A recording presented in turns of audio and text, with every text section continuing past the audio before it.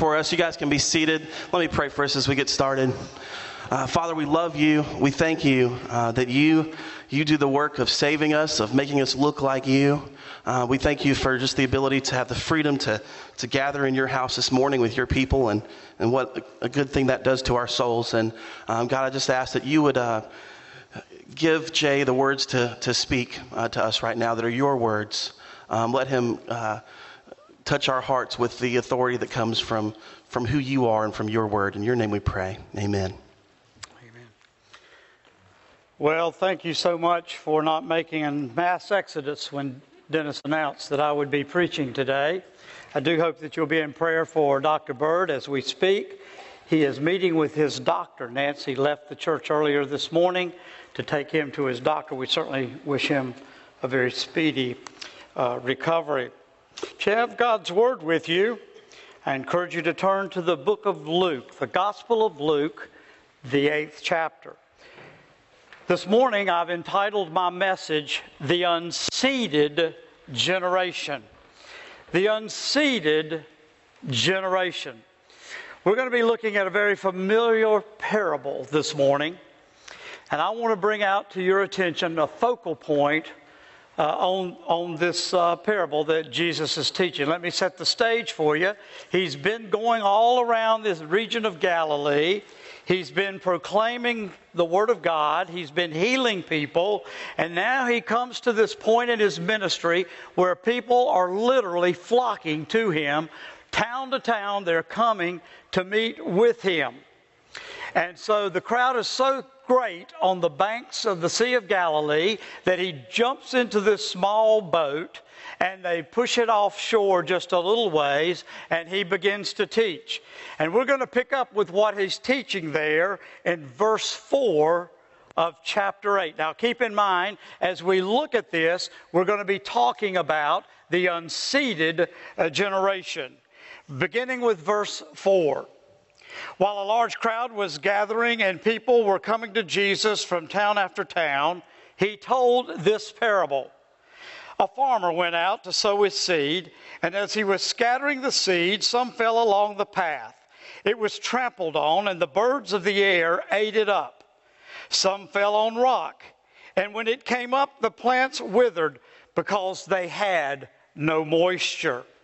Other seed fell among the thorns, which grew up with it and choked the plants. Still other fell on the good soil. It came up and it yielded a crop 100 times more than was sown. Now skip down with me, if you would, to verse 11. Here's where Jesus explains this parable to his disciples. He says, this is the meaning of the parable. The seed is the Word of God. Those along the path are the ones who hear, and then the devil comes and takes away the Word from their hearts. Why? So that they may not believe and be saved. Those on the rocks are the ones who receive the Word with joy when they hear it, but they have no root. When they hear it, with no root, they believe for a while, but in the time of testing, they fall away. The seed that fell among the thorns stands for those who hear, but as they go out their way, they are choked by life's worries, its riches, its pleasures, and they do not mature.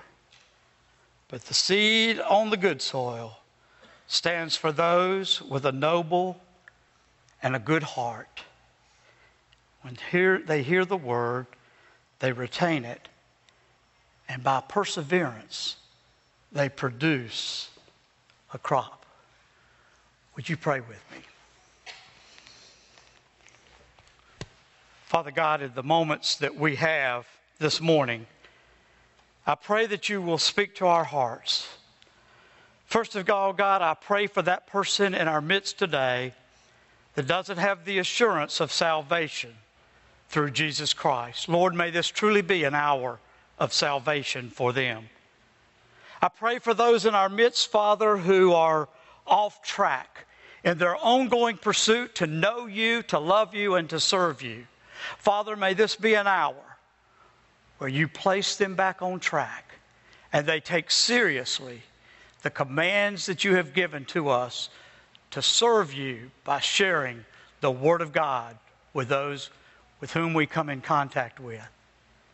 Father, perhaps I'm speaking to someone today who is searching for a new church home. Perhaps they're new in our community, God, and they've moved all their furniture. They've brought their dog and their cat and their parakeet bird. Father, everything is settled, but where they're going to serve you. I pray today, God, if it's your desire that they would become a part of this family of God at Cornerstone.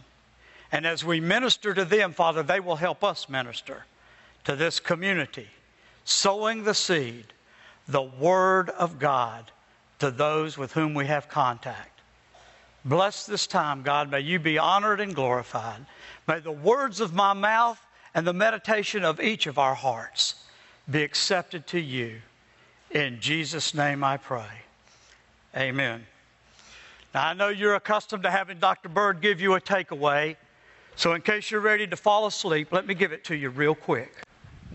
The takeaway is simply this. If you're a child of God, if you've been born again under the shed blood of the Lord Jesus Christ, you have a responsibility to sow the seed. And what is that seed? It's the Word of God. We are called to sow it with everyone with whom we have contact. That's the takeaway of today's message. You know, Dr. Chuck Kelly, President and Professor of Evangelism at New Orleans Baptist Theological Seminary, teaches each year his new evangelism students about Dr. Billy Graham's statement.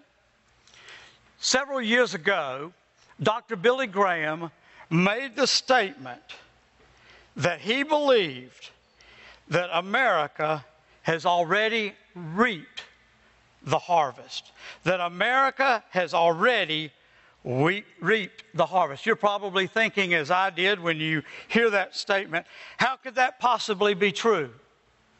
How could it be that America has thousands and thousands of people who don't know the Lord Jesus Christ as their personal Lord and Savior, and yet God's great evangelist, Dr. Billy Graham, says the harvest has already been reaped?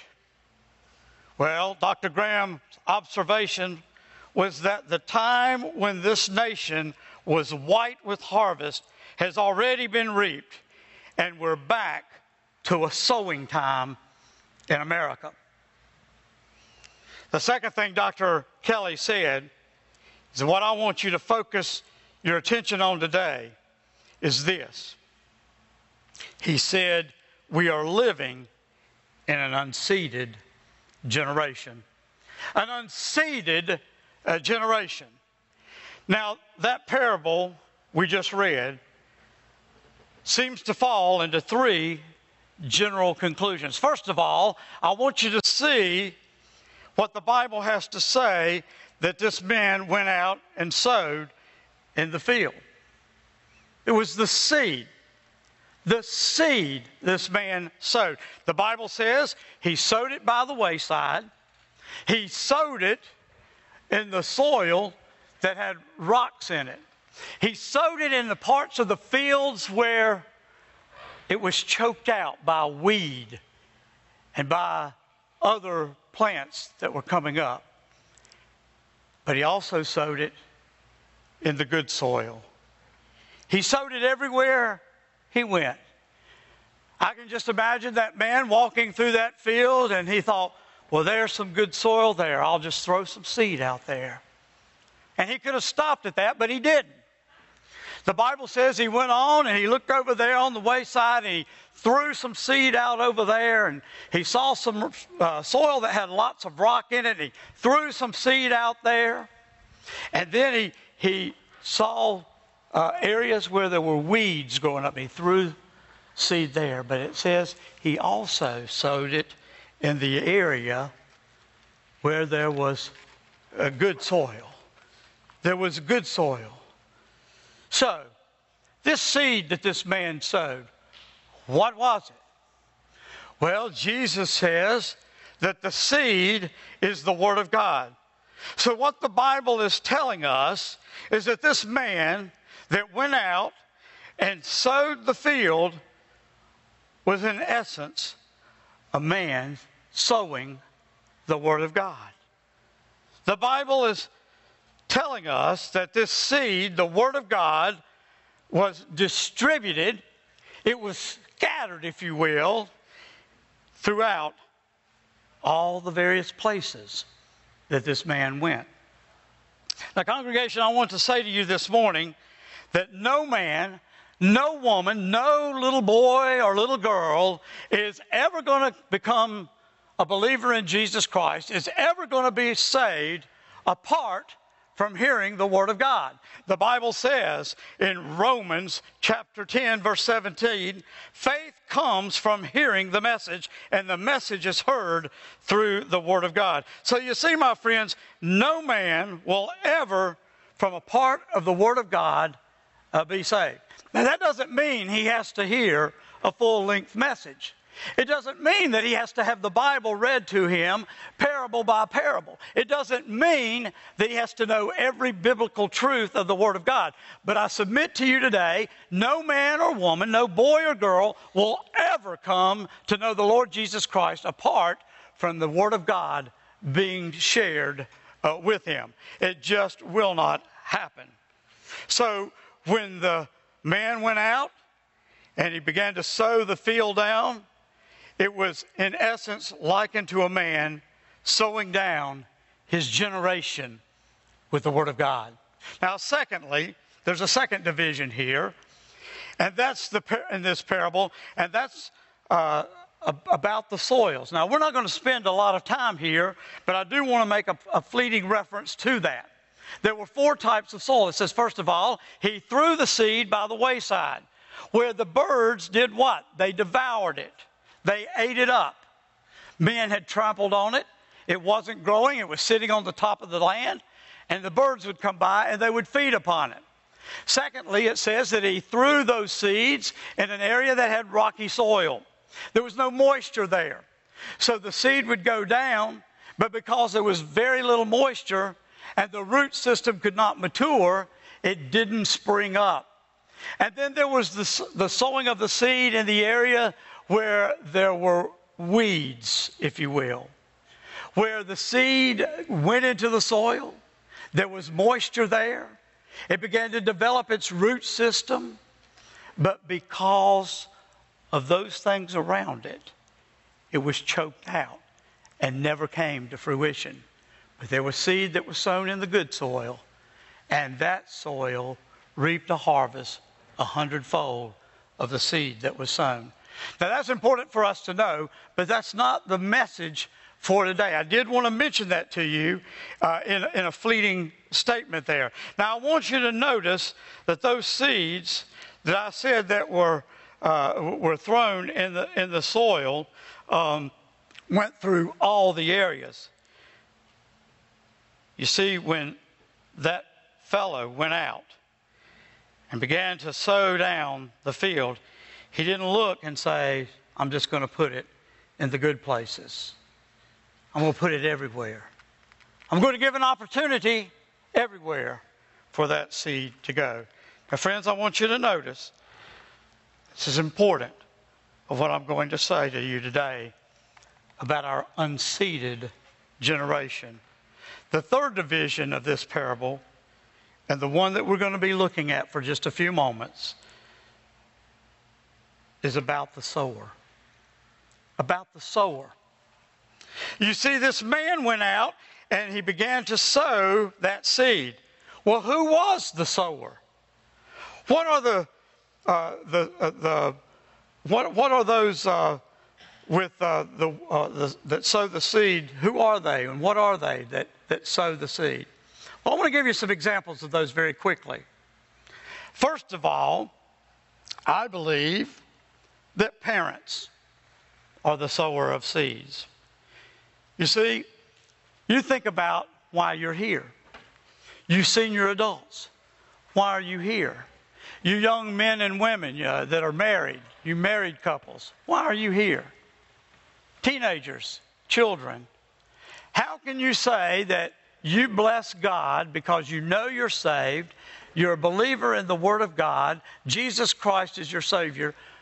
Why can you do that? How are you able to do that? Because somewhere, sometime in your life, someone planted a seed in your heart. Shared with you that God's Son, Jesus Christ, came from heaven as a man and bore the sins of the world upon His body on the cross at Calvary.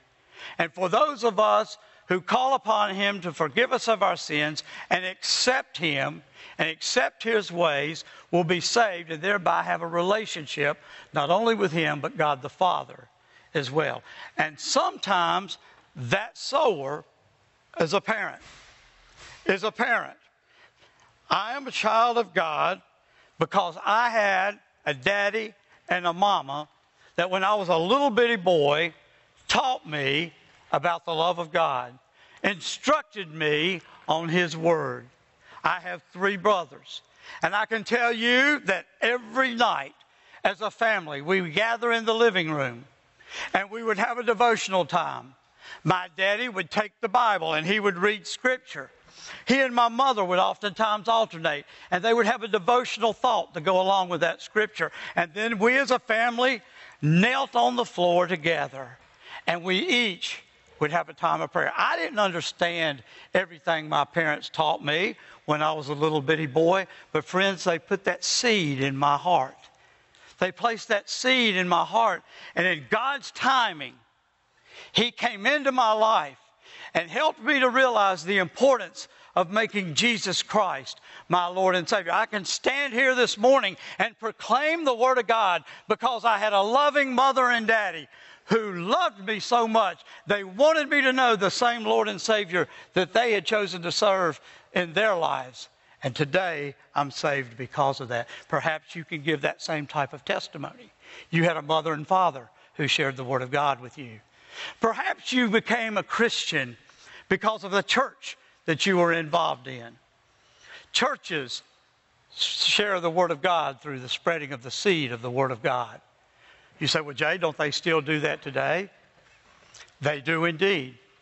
But we would be very naive to believe that every church that calls themselves a church is still spreading the seed of the Word of God.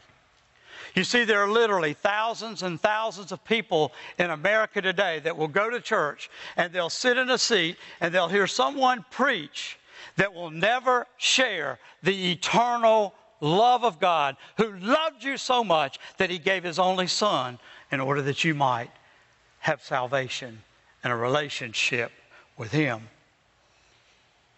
Well, there was another place where people received the seed, and that was in the schools.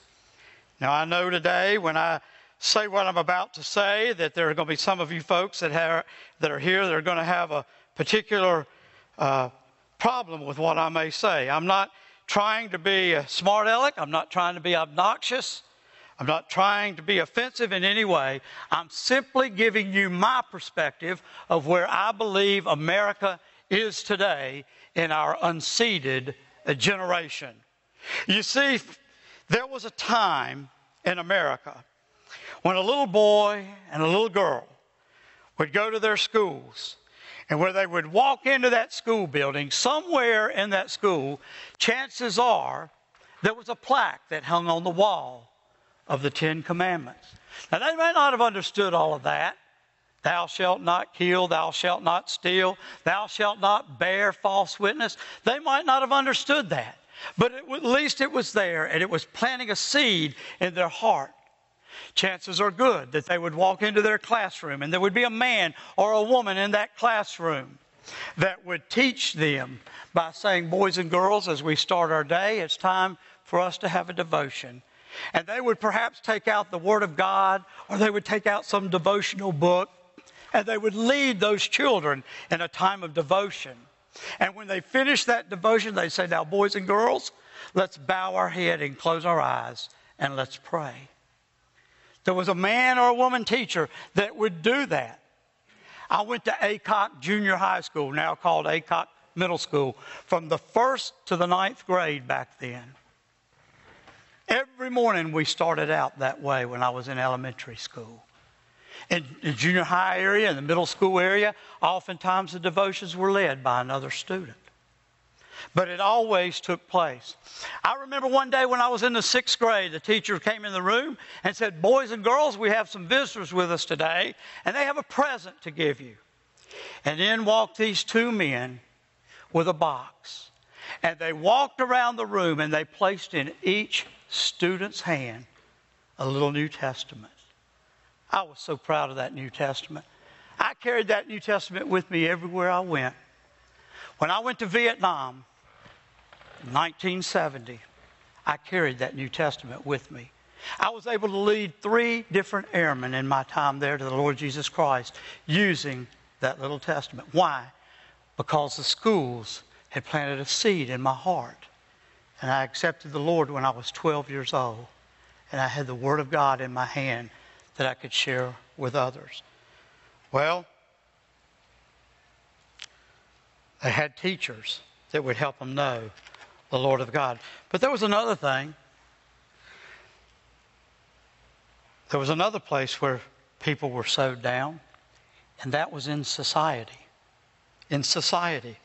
You see, brothers and sisters, 100 years ago, 50 years ago, even 35 years ago, 25 years ago, anywhere in America you went, moral principles and ethical truths were the right and were embraced by people unquestioned, with no interference whatsoever, without regard to discussion. And while I'm not suggesting to you that the generation here today are believers, all are saved believers, at least they had some kind of respect for moral principles and ethical truths. It was the norm.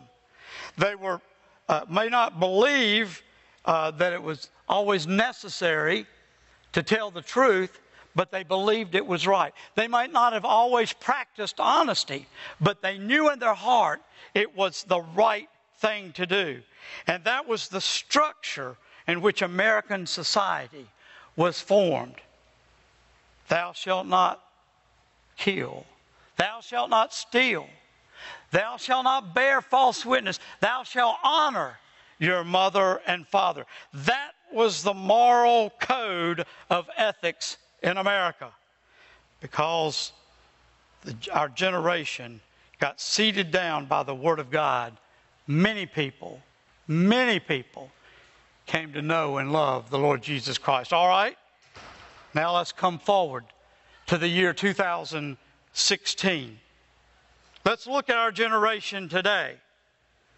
Let's see what happens to little Bobby today in his walk with the Lord. Well, and I picked the name Bobby. That's my oldest brother, and he was always picking on me. So that's why Bobby's our example. But Bobby was born into a family. Let's say that if statistics are believable, little Bobby was born into a home with one parent living in that home. He'll grow up with a daddy or a mama, but chances are real that he won't have both a daddy and a mama in his home. He'll be raised in a single-parent home. Now, I'm not here this morning to tell you that single parents can't rear their children in the right way. Quite the contrary. I know many single mamas. I know several single dads who have the responsibility of raising their children on their own, and they're doing a phenomenal job with it, a marvelous job with it. But friends, that's not the biblical practice. That's not what God desires for the family. God's desire is that every boy and girl grow up in a home with a mama and a daddy that loves them and will teach them the Bible truths. Second of all, if chances are to be believed, he'll be born into a home that doesn't believe in the Lord Jesus Christ. There won't be a mama or a daddy in that home that love the Lord Jesus Christ and want to share that with their children. With that in mind, do you think that little Bobby is going to attend church? If his mama and daddy doesn't attend church, chances are real he's not going to attend church. So if he doesn't receive the seed at home, he doesn't receive it in the church. Where does little Bobby receive the Word of God? You say in the schoolhouse. You have any other funny stories you want to tell me? In the schoolhouse? Well, you can't even mention God in the schoolhouse. And very rarely do you ever hear biblical principles and truth of ethics taught in a classroom in the schoolhouse. Chances are, if they hear the name God, it's in the phrase of profanity, not because someone is trying to share the Word of God with them. So if they don't get it in the schoolhouse, maybe they can get it in society. Maybe they'll be taught their values, their principal values, and their moral truths in society. Friends, that's exactly right. That's where little Bobby's going to learn the principal truths. That's where he's going to learn his ethical, moral relationships with his fellow human beings. On the television and in social media. That's where he's going to hear it. That's where little Bobby is going to form it. That's why today it's all right for little Bobby to steal. It's all right for little Bobby to grow up and become a murderer. It's all right for little Bobby to decide, well, he doesn't feel comfortable in the men's room. He'd rather be in the ladies' room. He doesn't feel comfortable dressing out for gym in the boys' locker room. He'd rather do it in the girls' locker room. It's all right because that's what society has taught him. Friends, can I tell you today, if it's morally right, it's probably politically incorrect. And it's time that the church stood up and had a voice. Because our children are in a generation that's completely unseated. When I entered into the ministry back in 1990, in 1991, we began as a group of youth pastors here in Greensboro having youth revivals once a year. I'll never forget, one year we brought the Power Team from Texas here. And they'd asked several of us youth pastors to go out and get all the supplies they were going to need for their revivals that they were holding. We took them out to different schools. One of the schools we took them to was Northwest High School. My good friend and senior pastor out at Central Baptist Church in Oak Ridge, Roy Carter, was responsible for buying all the powerlifting stuff. Well, he went out and he couldn't remember if he was supposed to get hot rolled steel or cold rolled steel in forms of bars for these men to be able to bend. It was sort of funny because he got the wrong kind. And over at Northwest High School, one of the guys took that bar steel and he put it around his neck and he went to bend it and he couldn't bend it even a quarter of an inch. It was the wrong steel. So very quickly he thought, as he was trying to bend it, he says, "You don't believe I can bend this steel. You come to the revival tonight at First Baptist Church downtown Greensboro, and I'll show you how to bend this steel." Well, that night he did. In fact, he bent it so much, it took two guys to get it off of his neck because he had bent it almost in a complete circle. We had about 350, 400 kids come to that revival that night. Over 70 of them were saved. But you don't see that anymore. You don't see youth revivals in Greensboro much anymore. You don't see that number of young people coming to the Lord Jesus Christ. Because the church isn't doing its job in reaching as many people as we can for the Lord Jesus Christ. Well, what is the result of an unseated generation? Very quickly, and we'll be through. What is the result of an unseated generation? There are several things. First of all, an unseated generation is unaware. They're unaware of what's to come in the life ahead of them. So they live their life the way they want to. And when the time comes and death approaches, they're not going to be in heaven with the rest of us because they're totally unaware of the need to have a relationship with the Lord Jesus Christ. Secondly, they're not only unaware, but they're unafraid. You believe there are people today that are unafraid of the judgment of God? They're unafraid of the judgment of society? They're unafraid. If you don't believe it, last week I was watching television. Did you see the newscast where people were blatantly throwing things through windows in downtown Charlotte and taking merchandise from those places? And they knew the cameras were rolling. Why? Because they're unafraid. Thirdly, the unseated generation is unrestrained. If it feels good, do it. If it brings pleasure to you, if it's your passion, you do it. They're unrestrained. They'll do, they'll say whatever they want. Lastly, the unseated generation is unsaved.